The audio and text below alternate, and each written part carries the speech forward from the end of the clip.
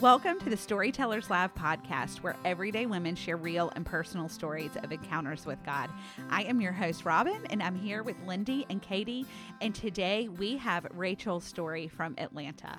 And this one is really neat because I've known about Rachel for several years.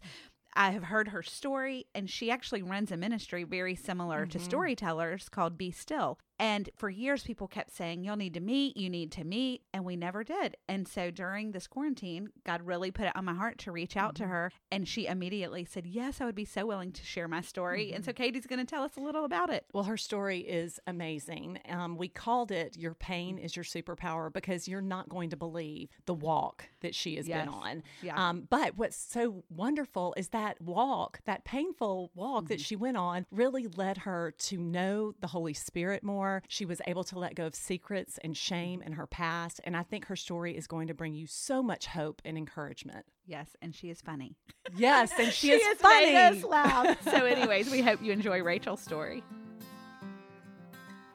Before we begin today's episode, I want to remind everyone about our partnership with Never Thirst. Never Thirst is a ministry that brings clean and living water to unreached people groups in Africa and Asia. That's right, Lindy. Before we partnered with Never Thirst, I did not realize that nearly 800 million people do not have access to clean water. And over 2,300 children die every day because of lack of water or poor sanitation. And one of the things that I really like is their unique model that they partner with the local church in those communities. And so before a well is ever built, they have 100% buy-in and funding for that community so that the people are engaged and the people are responsible for their well. And oftentimes the burden of water falls on the women, so they're empowering women. So go check them out at neverthirstwater.org or follow them on Instagram at neverthirstwater. Join us in partnering with Never Thirst today. Hi, I'm so excited to be with y'all today. This is like a dream come true. Anytime I get to share my testimony, I just love it. And my story, actually, because I think a story goes so much further than anything else in the Christian world. I think stories are the thing that you can't argue with because it's my story. So that's my favorite part about a story. But I just recently learned that every time that you share your story, you're actually testifying against the enemy. And I just think there is nothing more beautiful to me than putting him in his place and us being able to testify to the goodness of God. So that's hopefully what I get to do today, which I'm so excited. But my story kind of begins, I was raised in Alabama. I was the child of two teachers and a dad who actually came to Birmingham one weekend every month and was in the National Guard. And so my parents were amazing and precious people. I was born into the nursery. My mom was literally carrying me in her womb, working in the 3-year-old class. And so I've never not known a day of my growing up where my life wasn't centered around the church. And so I have such a passion for the local church and for the good, the bad, and the ugly, because I grew up going to the snack supper. And if you are anything like me, you know what a snack supper. You were at church a lot if you got the snack supper. And so that was my world. Sunday night, Wednesday night. But I think the reality is I knew a lot about God, but I did not really experience who he was until actually really later in my life. And so I, went through high school. I met Jesus when I was 10. I felt lightning go through my body. I'm not the girl who went down 20 times to get resaved, because I felt this power go through me. And I didn't even know at 10 years old what that meant, but I knew everything was different on the other side of that day. And I also, again, it was an experience with God, but I didn't, there's no manual. This is how you be a good Christian, but that was, the Bible for me, that is that. But I wouldn't say I had people around me who were wanting me to experience freedom in my life. And so I go to high school, and like most kids, a lot of kids, you're just like, I want to see what's out there, and so I did what, the cool kids were doing, and I can't say I'm proud of that, but at the end of the day, I think, when I got to college, I realized, wow, that is not the life for me. I do not want to be someone on Saturday night that I'm not on Sunday morning. And so I met this super stud who was a very consistent Christian, is what I would say. And Todd Faust had this really amazing car. And honestly, that's what I was attracted to first. He had a 92 Toyota Celica. And to say in 1994 that was the coolest car ever, because it had a spoiler. And if you're in your 40s, and you're like me, you're like, oh, spoilers. Yeah. I mean, there was truly nothing more cool than a spoiler. And so basically he was cute and he had a great car, and I fell in love with him on the day that I actually saw him in that car, which I know, shallow Sally over here, but that's just the reality of my life. And we fell in love. We dated all through college. We married the weekend after I graduated. So, I mean, to say I was basically like Mary, the mother of Jesus, getting married at 21. I mean, no one gets married at 21 anymore. That was like, I mean, even back then it was kind of rare.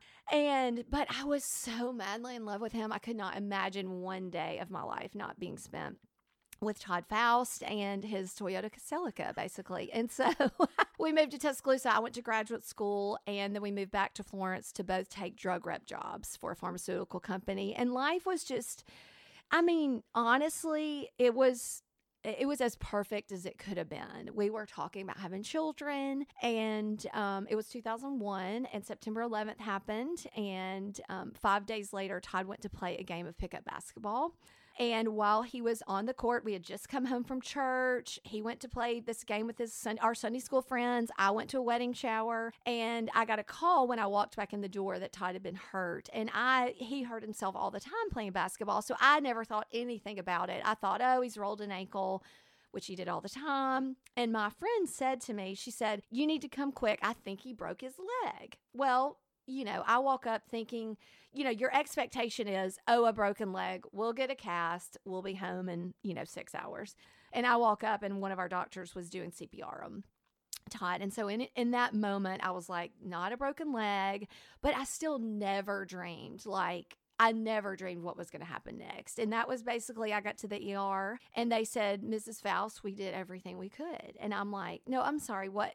I'm 23 years old. We've been married almost 4 years. Todd had run 5 miles a day before. He's 27 and the picture of health. No health problems, not one, not in his entire life. I mean, he had his appendix out when he was like 10. And so, here I am in my world. Nothing bad. I'd lost a cat. I mean, at this point, nothing bad had happened to me ever. And my life seemed so perfect. And that illusion of control that I had crumbled. I mean, that was over in that moment. And we came back to my house. And the most beautiful part of the story about Todd, and really this season of my life, was 3 hours after Todd passed away, there was one of my sorority sisters from college was in my kitchen. She looked at Todd's sport coat that was hanging on the back of the bar stool in my kitchen. And she looked at that sport coat, and that said to her, I don't have community, because that's what he had worn at church that morning. And, here is Todd passing away from what we believe was probably a massive aneurysm 3 hours before. Melanie's in my house 3 hours after this, looking at that and going, there would be no one here for me if, my husband passed away, because they didn't have any community. They weren't in church at the moment. And then she looked around and she was like, I have no idea what my future beyond this earth looks like. And I think that is what death does for so many people. Hello, that is what Corona has done for so many people. It has awoken a sleeping giant in the church. And I think for me, thinking about that story and just how death for Melanie led to actually living, and how death to Todd, he never died because he met Jesus that afternoon. And then yet Melanie looked at that sport coat, and she looked at me and she said, I don't know how you're doing this. And I didn't hear anything. I knew Matthew 10:20, and it says when you can't speak for yourself, the Holy Spirit will speak for you. And I didn't pull out my little, Romans Road track and talk to Melanie about the cross and the gap between, I don't know what I said. It was 3 hours after my husband met Jesus.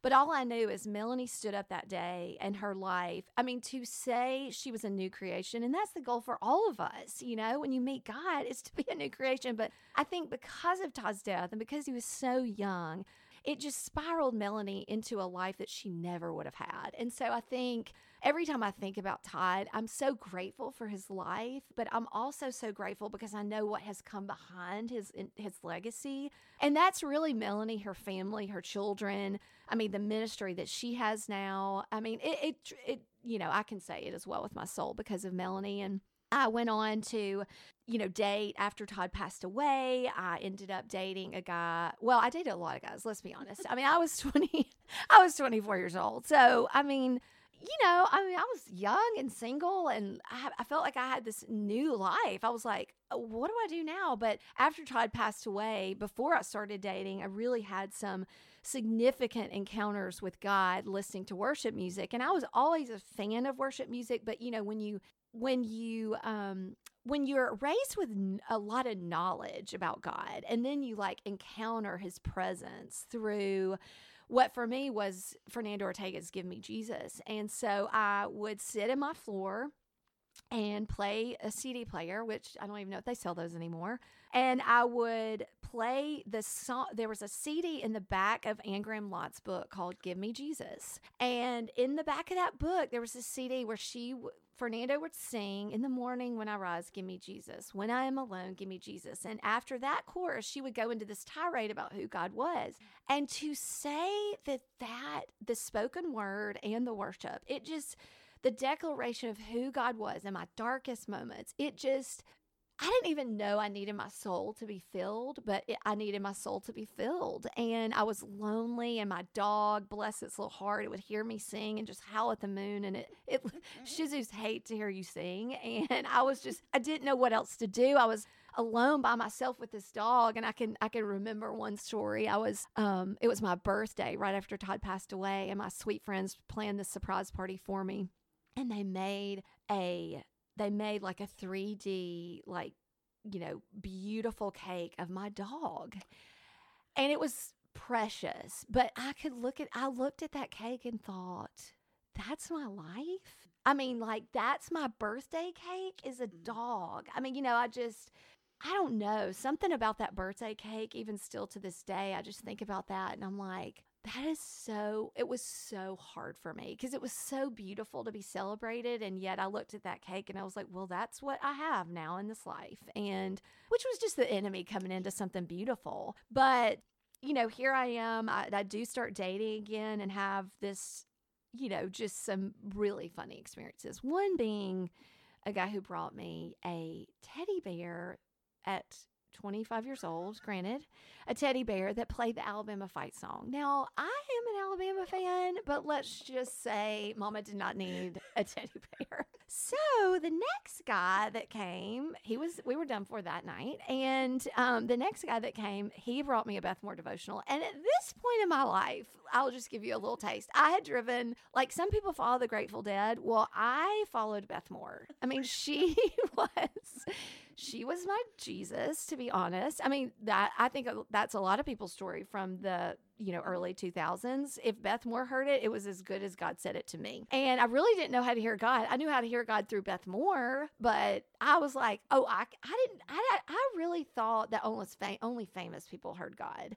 And I know that sounds ridiculous, but I really think that is so common among people. They think, well, I'm not Jesus-y enough to hear God for myself, or if I do, I'm going to doubt it. And so I'm very, very passionate about people hearing God. So we can talk more about that later. But so here I am traveling around like the Grateful Dead, following Beth Moore to Louisiana. I mean, I would go 6 to 7 hours to see her. And so he brings me a Beth Moore devotional. And pretty much that night I could have married him, if I'm being honest. And I remember him touching my leg. And to say, I mean, I know that sounds like a little weird, but we were at a Christmas party with my high school friends. I've never shared this before. This is so funny. So we're at this high school party with my high school friends. We'd had a Christmas party because I'm, 25 at this point. And I can remember I was sitting on the floor and he was sitting in the chair. And I remember him reaching down or touching. And I was like, because as a widow, you don't get touched. And, and for single people, that is a longing for people. And especially physical touch is high on your gift, things that you need.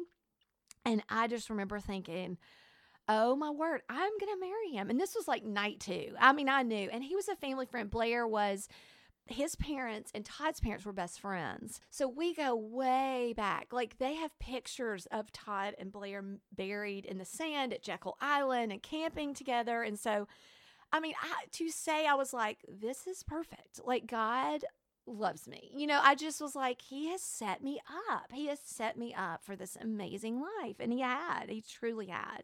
And we got engaged 3 months later. I mean, I know that sounds crazy. And my mom was like, whoa, hold on. But you know that you know. And we got engaged and we married in July of 2003 and just so it was about 2 years after Todd passed away. And we had a beautiful life. I moved to New Orleans, Sin City. Again, my family who hadn't left Alabama, they were like, what?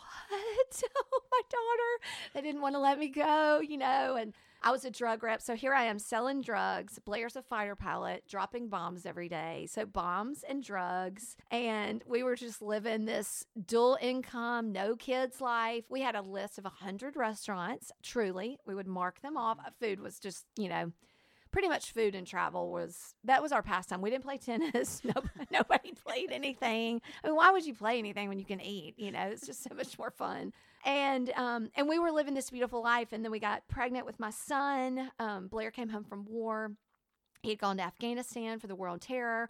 Came home, got pregnant, and got the lovely call that Hurricane Katrina was coming. And so we ended up living through that, moving to Columbus, Mississippi, where we had our second child. And Blair, we were in a good place, but in November of 2007, God really...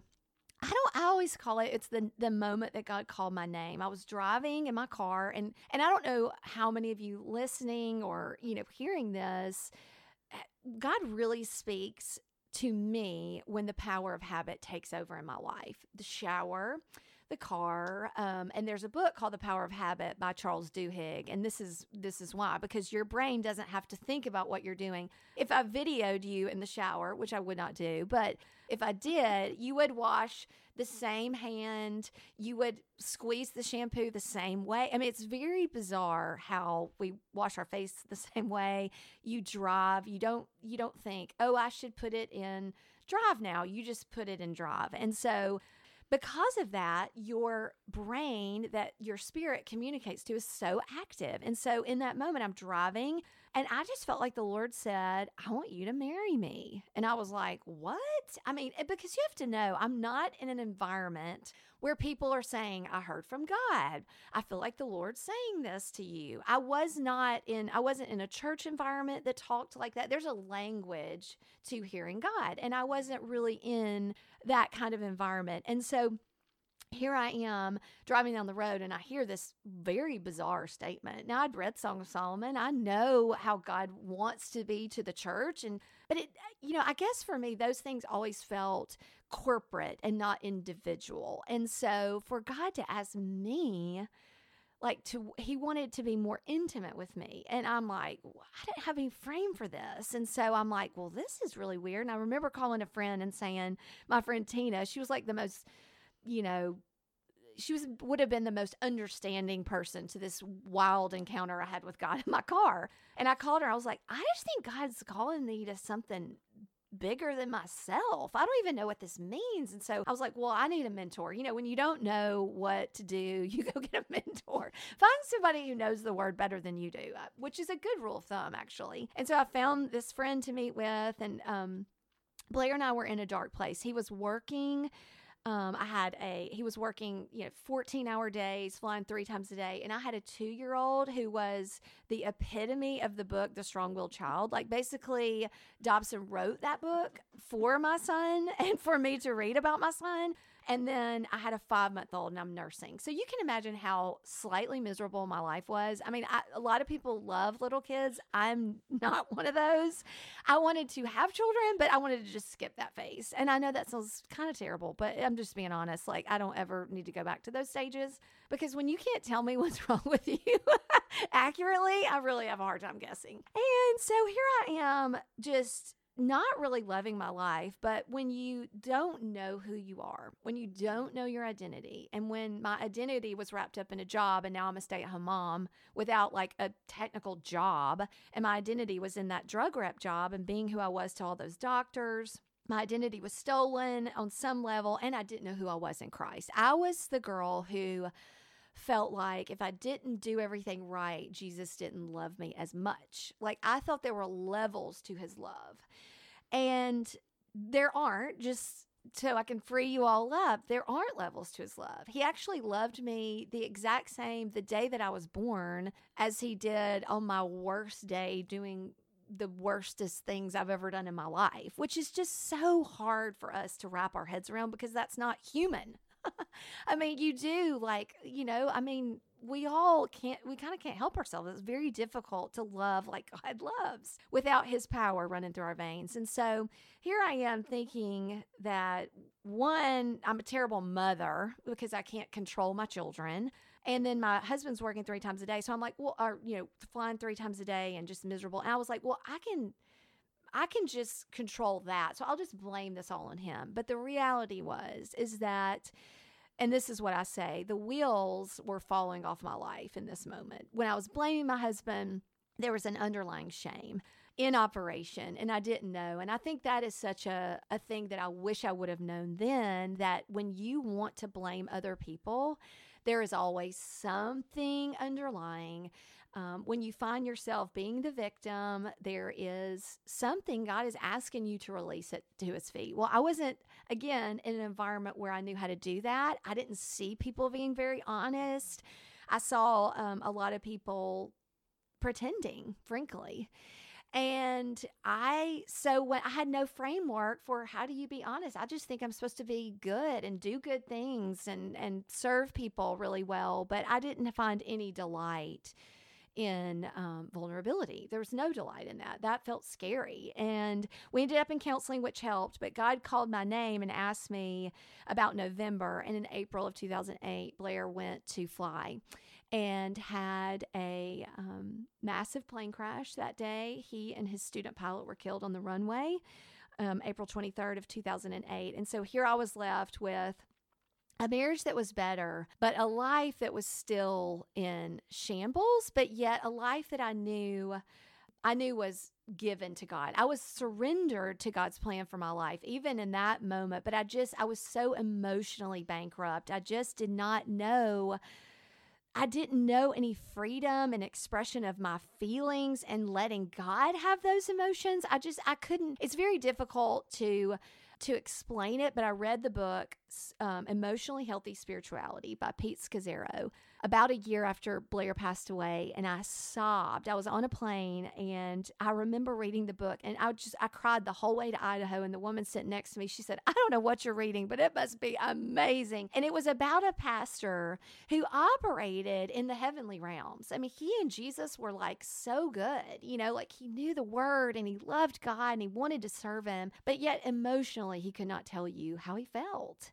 And that was me. That was me trying to parent. I wanted my kids just to be okay. I was like, everybody just be okay. Yes, God died, but we have given our lives to God to be a representative of who Jesus wants us to grieve with. We're going to grieve with hope, and we're going to be the best grievers that are out there.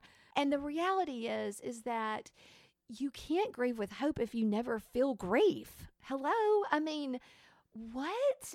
But yet I was just like, let me just, all those grief things they tell you, that's for other people. Like, I'm a Jesus girl, so I can like skip all those points because I have Jesus, and the reality is that Jesus felt deeply. Jesus felt compassion. Jesus felt sorrow. He cried when he knew he was about to raise Lazarus from the dead. He bawled his face off talking to Mary and Martha. But for some reason, Rachel believed that she didn't have to do that because I had Jesus. So I just get to skip all those phases. And I think that's very common. I always say I think Southern Christian women are all 2s on the Enneagram because we just think we don't even know who we are. So we're like, we're 2 because we love to serve And that's what good Christian women do. We serve. And I'm like, well, really, there's a you underneath all that. And that was what I did. I didn't know that girl. I had never introduced myself to her. And so God was so gracious to pluck me out of Columbus. I ended up in Huntsville, Alabama. And what is so beautiful about the move is I really believe that moves are setups by God for a different life. Sometimes they feel hard, but I feel like God, every time you move, no matter if it's one street away or if it is, 5 states away, I do feel like God just works his beautiful way that he does with wonder. He works that into the fabric of your move, and you end up with a life better than you had before. And that was certainly what happened to me. God just gave me the biggest upgrade ever. I mean, we moved, and I was really moving because the Air Force will move you for 3 years and pay for your move. So I was like, well, I'm not, they've taken so much from me. I'm not leaving that on the table. And so I filled up 2 tractor trailer trucks. I had a 36,000 pound move. And if you've ever moved, like, girl, did you pack up all your neighbors' houses too? Because I got a storage unit. I was like, I'm going to furnish that house before I even get there. I mean, I was on it. And so me and my little 2 tractor trailers and my 2 babies, we packed it up, moved to Huntsville. And what's crazy is I called a friend before I even moved, and I said, hey, I was like, give me some of the names of good churches, because I'm a local church girl. I'm like, we're going to plug in. I love a church. And she was like, I don't know. Like, I'm not your same denomination, so whatever. But she was like, there's this girl down the street that loves Jesus. And I was like, well, I'd never heard somebody describe somebody like that. Like, she is such a good Christian. She goes to such and such church. I never heard somebody describe somebody that loves Jesus. And I was like, well, that's fascinating. So I put her name in my phone, move on. 8 months later, I move, we're already in Huntsville. We go visit this church, and I'm just like, oh my gosh, visiting churches with 2 toddlers is about like gouge my eyeballs out, because I can think of, if you wanted to experience birth control, you should just take 2 kids to church who are under 4 and see how it feels, and you'll never want a child. But anyway, it was so hard. It was so hard. My poor kids. I remember Davis like screaming in the parking lot, I just want to go back to that church that sang Mighty to Save. And I was like, oh, bless it all. Okay, fine. Which was the church across the mountain, which I did not want to go to. So we go back to the church that sang Mighty to Save. We are standing in church, and there's this cute girl in front of me, and she's got a 5-year-old. And I'm like, okay, yeah, I'm going to talk to her and try and get a friend out of this. Like, so not healthy, but I didn't have my people yet. And so I was like, all right, I'm going to ask her to go to coffee, and we can pray for our children. So she turned around, and I was like, hi, I'm Rachel, and I'm new. And she was so radiant. Like, I remember just thinking, what do you put on your face? Because I'm still just like, I didn't realize Jesus could actually make you look younger at this point, and the Holy Spirit can even make you look really younger. And her face was just glowing, and she was so kind, and she had on cute boots. I was like, we need to be friends, And so, and she tells me her name, and I literally about fall out, because there are a million people in Huntsville, Alabama, and she was the girl who loved Jesus. Now, if you don't think that I was set up from the day that I was born, this is what blows me away about the person of the Godhead, about Jesus and the Holy Spirit and God, and how he sets our lives up. And I'm sitting here looking at this quilt, and it is truly a tapestry. It is like he was weaving that from the day I was born for me to call that girl, and she to say there's a girl that loves Jesus. And so I meet Leah. And she immediately, I knew she was going to be my person, but Leah was free, and I'd never met. And, when you meet a free person, you'll know it, because they really don't care what you think about them. I'd never met a person, especially in the South, who did not care what I thought about her. And at this point, you have to know, like, my children came home from the hospital in a Feltman Brothers bubble. My daughter had never left the house without something smocked, and I paid a lady $1 a piece to iron like midget clothes. And all their clothes were ironed, smocked. Davis never left the house without a monogram or his name plastered on his shirt for every child theft to come take him, I guess. I don't even know. It's like the craziest thing looking back. And here Leah is. We went on a trip not too long after this, and she let her 3-year-old like pack his own bag. And I thought I was going to fall out just dead in the floor. I was like, a 3-year-old packing a bag. I mean, I have no frame for this. You have to know. And so Leah is just free, and she's so fun and so delightful. And she invites me to this Bible study, and it blows the doors off my life. At this point, I had done every Beth Moore Bible study. As soon as she produced one, I had done it before it hardly even got off the shelf. And she invited me to this Bible study, and I really thought they were making this stuff up. I mean, it was stuff I'd never heard about: the tree of knowledge of good and evil, the tree of life. And I was like, what?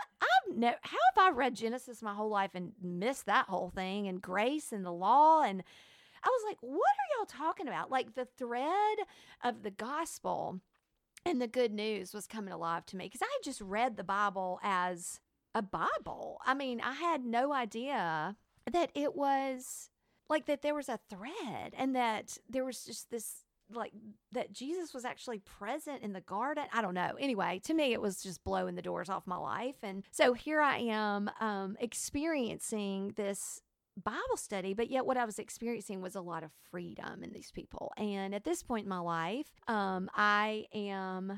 I've never been to a counselor. It's 11 years after my first husband passed away. And Davis, my son, is having just repetitive, not nightmares, but just deep, deep grief at this point. And so he's crying every night. And, this is simultaneously while I'm doing this Bible study, and I've got community, but I'm like, I don't know what is wrong with my child, because we've never experienced this before. And, moves are also opportunities for God to, help you unload things, because your emotions sometimes, they're going to come out. And my poor son is experiencing this deep grief. Well, here's a mom who's emotionally bankrupt and not knowing how to handle it. And he's crying every night. And I'm meeting with a mentor, and I end up starting counseling myself. But my mentor, she said, Rachel, I really believe that Davis has a spirit of grief attached. Something has come in, and there has been a crack, his dad's death.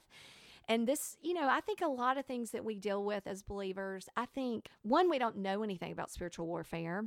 And two, it feels woo-woo, honestly, and kind of like scary. And who wants to talk about the devil? I mean, that sounds terrible.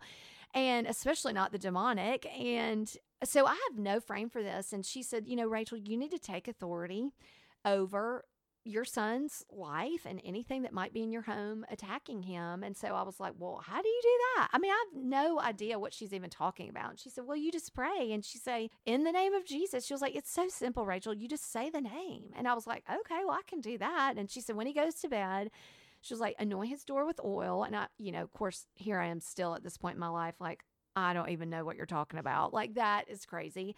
But I did it out of faith because I was miserable. I mean, this had been almost a month at this point. And she said, you just need to take authority. And she said, if there's anything in this house, it has to go in the name of Jesus. If there's anything in his room, it has to go in the name of Jesus. And to say, I pretty much became a believer in the power of my authority that night. Davis sat up in bed twice and vomited twice. And he's never had the stomach bug. He's never had the stomach bug since. He had never had it before. I hate to say we're not vomiters, but we're just not. And it terrified me, because I was like, well, it was this holy terror. It was like, one, it's real. I mean, really. I mean, it was like, one, it's real. Like, there can be things that plague us that we don't have to deal with, because God he did say, I'm going to go away and the Holy Spirit's going to come, and you are going to have the same authority and power that I had on earth. And actually, oh, by the way, you're going to do greater things. And I think that's what, for me as a believer, that I never really believed. One, I never heard any teaching on that. And then the second thing was, I never really believed it was for me. I thought it was for the people who went to seminary. But at the end of the day, the disciples were just a bunch of riffraffs, and they changed the world. So why wouldn't me in my little riffraff state be able to do the same thing? And so that night, I will say everything changed. Like, I really believed that, one, I was powerful. And I know that sounds crazy, but, when you've just believed that the real Jesus people, the ones who worked at the church, and somehow it was magic to go into that building, that they were the powerful people. And especially spiritually, that they are the ones that had to anoint, you with oil. They're the ones who, and I'm like, no, like, God's anointed me to heal the sick and to bind up the broken and to set captives free. And that was the other thing. So on top of my spiritual authority, I really saw freedom in my friend. And she did not have a secret. And at this point in my life, I had a pretty massive secret. I was, abused by a distant family member when I was 10 years old and had kept that to myself, just stuffed it. It feels like it was in the back part of my cerebellum, which I really believe people always say when you try and hide a secret, they always kind of point to their head like it was so far deep in my brain. And I'm like, oh, it was, but it will not stay there. Like it will have to come out eventually. And for me, that came out during that Bible study. And I will never forget sitting in our gym parking lot and telling Leah what had happened to me. And when I was 10 years old, and I truly felt like there were chains around my neck. There were hands around, cuffs around my hands. Everything about me in the spiritual felt chained because I had this secret that I'd never told anyone. I'd buried 2 husbands who did not know what had really happened to me, which really prevented me from ever knowing intimacy. You cannot know intimacy the way that God has designed you to be in marriage. You cannot know intimacy with secrets. And this is so my passion because I want not one more woman, anybody really, to ever live their married life with secrets because your husband will never fully know you. And that's what so breaks my heart for my husbands is that I buried both of them, and I'm going to introduce myself to them in heaven and go, I'm so different now. Hi, I love you so much more because I never fully gave myself to them. And I know that sounds crazy maybe to some of you, but I will say secrets kill. And the enemy has come to steal your life. He's come to steal your intimacy in marriage. He's come to destroy your marriage, let's be honest. And I think, one of the greatest things that has ever happened to me was the implosion of my life. And that was letting go of that secret. And, I always say the death led me to that point, but that's what changed me from the inside out, was letting the chains fall, letting the secret out and going. And now I get to minister to women who, there's, 5 or 6 every time. Even on we just had our widows retreat for my ministry, and there were, because of me sharing in a room of 20, there were 2 who came up and had a family member that had abused them. And they'd never told anyone. They buried their husbands without them even knowing. And I just think if I can prevent one from that happening, even listening to this podcast, if you're listening and you're like, oh my gosh, I got to call somebody, you DM me tonight. And I mean it because I really don't want another woman. And God was so gracious. I would have never been able to marry again if that hadn't have happened. And I think for me too, Leah introduced me to the Holy Spirit. I grew up with Jesus and God and the Holy Bible, and it felt really big and heavy. And, it was those, God only spoke in those 2 inches, and I never heard his voice. And Leah was like, I just asked for more. It wasn't anything crazy. I just said, God, if there's more to you, and Holy Spirit, if there's more to you, I want it. And God allowed me to experience that. And I say all my selves united in that moment. And my high school self and my college self and my Sunday school self, they all became one person who was not afraid to talk about the power of Jesus Christ. And I really believe that the day that my ministry began was the day that I asked for more from the Holy Spirit. And it was a simple ask. It was so there was no fanfare to it. It was really a matter of surrender and saying, if there's more, I want it. And there's always more. That's the reality. The word says continually be being filled. And I think he means it. And I was able to marry again, and I married a man who had already experienced all those things and was healed and had just never found the one that his heart loved. And he was 45 and never been married, and a pastor at a very large church in Atlanta. And, we have been married now 7 years. And I will say Rod is the only man that's ever fully known me. And that has been the greatest gift. And he experienced depression and anxiety after we got married because me and 2 kids all on the same day is just a hot mess waiting to happen. And bless his little heart, we should have we should have taken the blue pill, I guess, before he got married because, oh my gosh. I mean, it was a lot.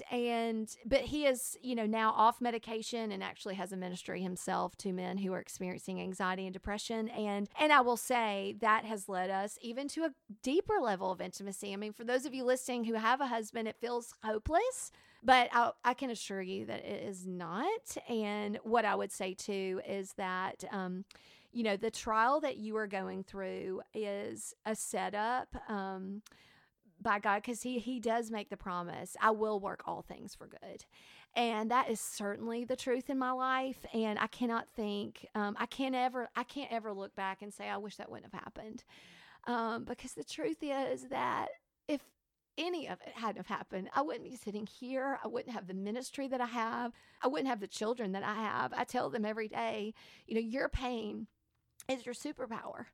And, for me, I'd lost a cat, growing up. So I just had no frame for pain and didn't deal with it well. And my kids know pain and they know loss. And yet it makes me really appreciate heaven. It makes me appreciate the world. And I think it also, it makes me know how we truly are hopeless without Jesus. And there is no hope outside the person of Jesus Christ. There is none. There's none. I mean, you can hope in so many things, but ultimately it comes back to the finished work on the cross. And he said it was finished, but we live as if it weren't.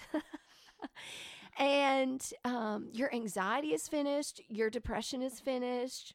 Your worry can actually be finished. I mean, I can honestly say, when the worst things happen to you, it's kind of like, well, I mean, let's just go tell people about God, because I have nothing left to lose. And I think that for me is like, I don't even, my reputation is his. It's not mine anymore. And so, that makes ministry actually pretty easy when it's not about you.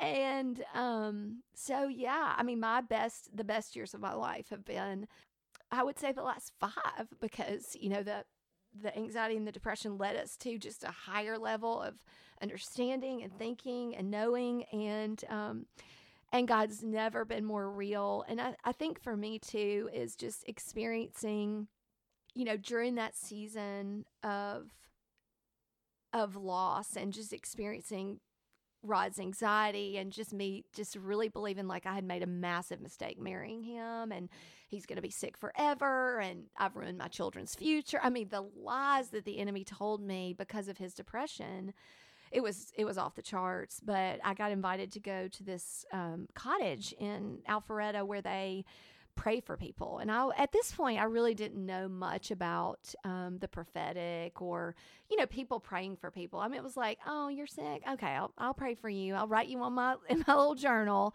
which was awesome. And that's great too. But I'd never experienced someone actually praying for me that didn't know me. And this woman prayed for me like nothing I'd ever experienced. And she said to me in front of a room of, 15 people that I didn't know, she said, your life, has it been really hard? And, at this point, I'm married to a depressed man and I've buried 2 husbands. I'm like, well, you could say that. I mean, I guess. And she was like, well, I see you like a crocus, like you're coming up out of the winter's snow. And, it's hard for that crocus to break through. But she said, but I also see you declaring the goodness of God to the nations. And that was a dream. I've always wanted to do that. I've always wanted to preach and teach and tell my story. But I mean, you can't even think that big. I don't know. Like thinking big is something I think most believers just don't do. And so when she said that, I mean, I truly started dry heave crying. I was like, how do you know that? I mean, it was just a moment that I knew it was true. I knew she'd seen it. And I will be forever grateful that I went that day because I didn't want to go. And I, now after that moment, after that experience in that little cottage in Alpharetta, I was like, I don't know what that was, but I'm going to do that for people. And so I really went on a journey to learn how to pray for people, to learn how to hear God myself, to learn how he speaks to me, which is I see pictures, just like I can see the Wizard of Oz. I can see my bedroom right now, even in my mind's eye. And that's how God and I communicate. He shows me pictures, and a lot of times while I'm in the shower. And it's, so that's kind of where we are today. And God just allowed me to start a ministry that is all about story and power of story. Robin knows well. And I'm forever grateful. I actually started Be Still right after Linda prayed for me in that cottage. I had enough foresight that I knew that I could give something away through women's stories. What breaks my heart is women being silent because they have shame. And that's one question that Andy, he was like, you can find your purpose when you know what breaks your heart. And a woman like me at 35 who had a secret and lived in shame is what broke my heart. And I was like, I don't want one woman to ever finish her life that way. And when I get to pray for a 70-year-old who's confessing something that happened to her when she was 15 or she got raped there is literally nothing in me. I could die in that moment and know my life had tremendous meaning. Rachel's story is one of those that I think we could sit for 3 hours and talk about every detail because all of it is profound. I have pages and pages of notes. But one thing that really stuck out to me when she shared was when she said she didn't know how to hear God. She only heard him through Beth Moore. Oh my gosh. And that she thought only famous people heard God. And I think that is such an easy lie that we can believe, that we don't hear God. That we assume that it's our imagination or that we're daydreaming or that only other people or pastors or people that are important can hear God. And it's just...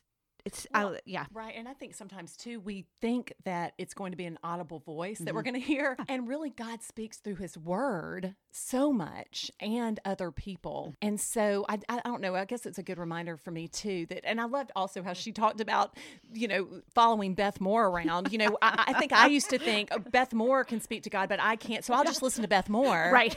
And then I'll hear. Right. Whereas God wants me to be in the same position that Beth Moore is in, to be able to speak directly to me as well. Yeah. Yes. Oh my goodness. We all loved Beth Moore and her hair and her outfits, and she was my Holy Spirit for a while. Not gonna lie, but I just appreciated her realness and when she was talking about meeting her friend and she had never met someone who was free and just having that freedom in Christ. I was doubled over laughing of just the memories of smocking and monogramming and everything that we do. Good as Southern women. But another lie is that just where our identity is. And also when she said that I felt like if I never made another casserole, he would still love me. Y'all, we get so wrapped up in the busy. Yeah. But just knowing God, and you know what? When you grow up in church and you know God and you know about God and you know the Bible, but you don't experience God. And that really spoke to me when she said that she had really experienced God through this. And that's freedom. Yeah. That's it. That's right, Lindy. Another thing that she said, and this was at the very beginning, before she even began sharing her story, which, by the way, it's amazing that she's walked that path and is still so joyful. Yes. That gives me hope and Yes, encouragement. exactly. That you can go through the pain of what she went through and still be full of joy. Yeah. She did say at the very beginning, every time you tell your story, you're testifying against the enemy. And when she said that at the very beginning, I thought that is just so big right now, especially with what we're launching with just Discover Your Story, our Bible study. That was what our goal was for women to understand that you have a story only you can tell. We say that over and over again. We say your story matters because it does.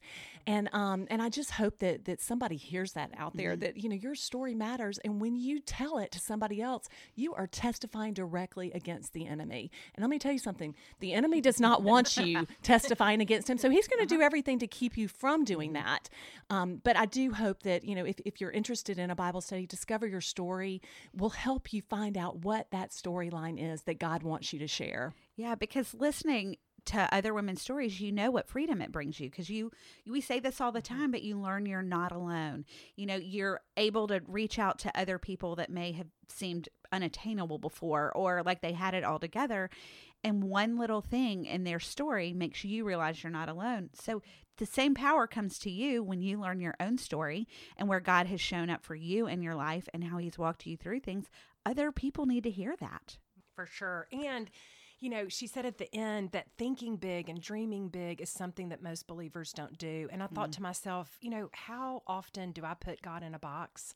And I don't realize how much He wants to do through us as believers filled with His Holy Spirit, that we can think big and we are empowered. And hey, you're talking about the enemy. The enemy is alive and well. And so if we can testify against the enemy, then certainly that is what we're called to do, and we can do it through His power.